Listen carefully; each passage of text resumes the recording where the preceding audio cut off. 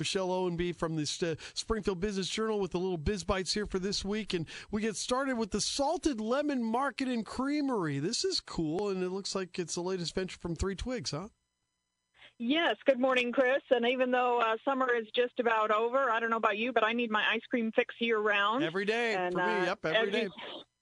As you said, Emily Lewis from Three Twigs Bakery certainly has a lot of things going on. They opened up that biscuits and brunch location back in May, actually, when everything was still shut down. They started out doing curbside-only service.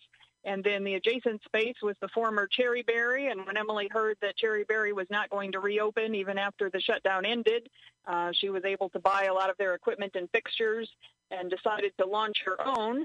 But this is a little bit different. It's really pretty cool. They've partnered with a local dairy, so just like everything else from Three Twigs, they are using local as much as they can for all of their ingredients. They have a lot of gluten-free options and some pretty creative flavors as well. Now, will they be doing it the same style as Cherry Berry, self-serve with all the machines, or will they be doing a different twist on it? No, it is not. It is not self-serve anymore. And the other thing they've done, if you remember the old Cherry Berry, they had that big party room. Oh, yeah. So they have set that up where now they will have bakery products because, of course, the bakery is open more limited hours. So I really think it's a pretty brilliant concept. You know, people that can't get by until after work or whatever, they will be able to buy the make and take or the breads, the pastry items and all that. That will be kind of a little mini market in that former party room space in Cherry Berry. Yeah, I think it's a great concept. I mean, when you talk about that, there is precedence on that. Scoop du Jour in Chatham has caught like wildfire since they added donuts along with the coffee in the morning to their ice cream in the afternoon. You know, with the new location, you know, that combination of donuts, ice cream, and coffee seems to be a winning one for a lot of them. I know that from a corporate standpoint, Dunkin' Donuts and Baskin-Robbins tried to merge their two franchises together to try and get something going. They had a lot of donut/ice cream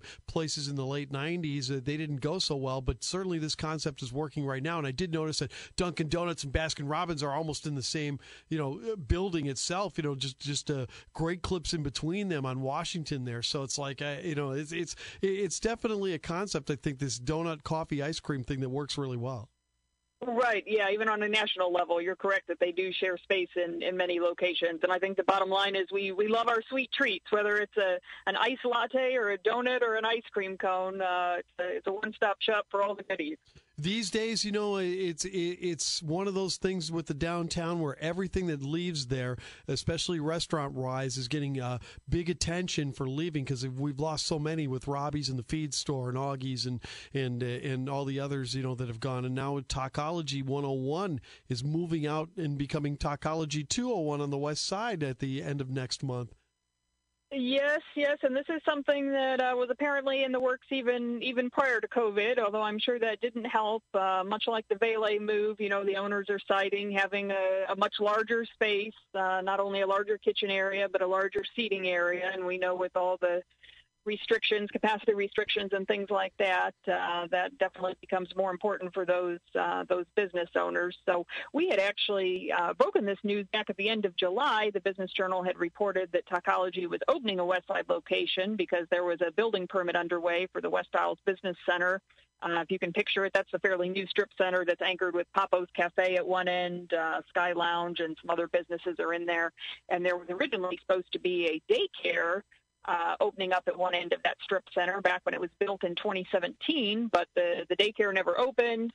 The owners got involved in a lawsuit, trying to force them to honor their lease. And after a few years, that eventually went by the wayside. And so then they ended up dividing that 6,000 square foot space. So Talkology is taking the majority of that end cap. There'll still be about 1,200 or 1,300 square feet available to lease to another tenant. Yeah, and as you mentioned, Michelle, and again, Michelle Owenby is with us from the Springfield Business Journal. As you mentioned at the beginning, the plans were there to go out west all along, but to closing up the downtown, this is kind of one of those things that the downtown is really going to have to address here as they go forward. And they did that a little bit last night at the council meeting by approving that TIF for those buildings downtown. But again, the downtown makeup of restaurants is going to be really impacted by the fact that 50,000 people don't work downtown anymore. It's like the numbers dwindled a little bit, and that's really going to cause a problem for restaurants that try to make it in the downtown from here forward. Sure. I mean, we're going to see a lot of complications, as you said. Those office buildings, whether they've closed or people are working from home, there's just not the foot traffic. And as you know, that was one of the arguments at the council last night for going forward with that Booth Ferguson project. Was it is going to create, I think, 41 residential units.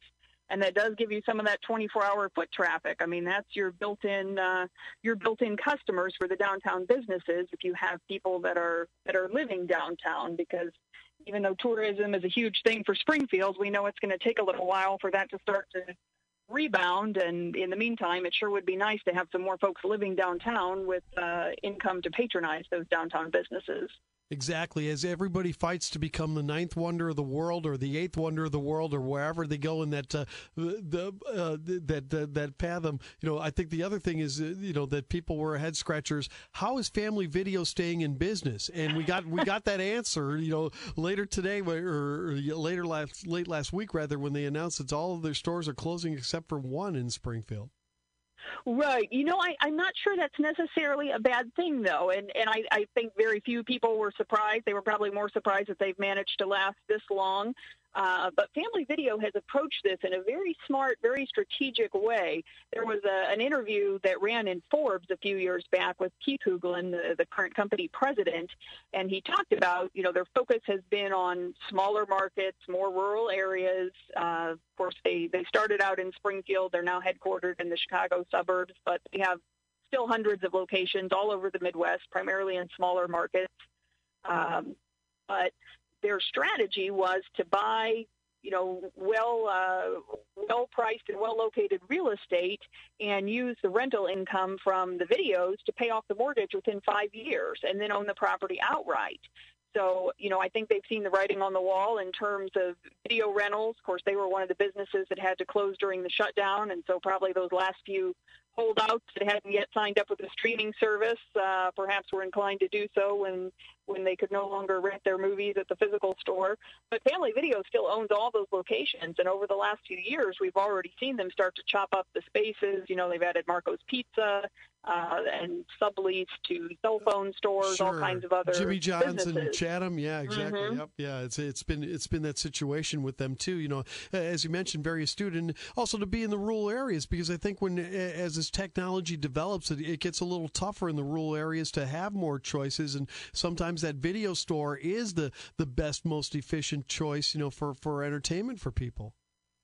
Yeah, absolutely. And I think, even with the video stores now closing in Springfield, except for one, North Grand will stay open. They're going to close the other locations in our area, but they own those locations outright, and I think we're going to see some new businesses come in there. Family Video nationally has partnered with everything from 24-hour fitness centers to they've got animal care clinics, all kinds of different things. So I suspect we will start seeing some of those business partners backfilling those vacant spaces. Yeah, exactly. And there's plenty of them. I know that, but like you said, you brought up a great point. Quiznos, I think, is in one of the Family Video complexes over in Lawrence there, and so is Antonio's Pizza for that matter. So yeah, they've done a good job of doing that. Marco's Pizza and the one on Isles. So these buildings won't be sitting empty. Just the rental part of it will be sitting empty. So who knows? Right. Yeah. Anyway, listen, good stuff. How can people find out more with the state or with the Springfield Business Journal? Go to our website, springfieldbusinessjournal.com. You can get signed up for BizBites, which is our weekly newsletter. It comes out every Wednesday afternoon with a roundup of what's happening around town. And, of course, you can also get signed up for the print edition while you're there if you'd like to get the magazine delivered to your home or office. Glad we found you, Michelle. Listen, thank you as always for your time, and we'll look forward to visiting with you again next week. Thanks, Chris.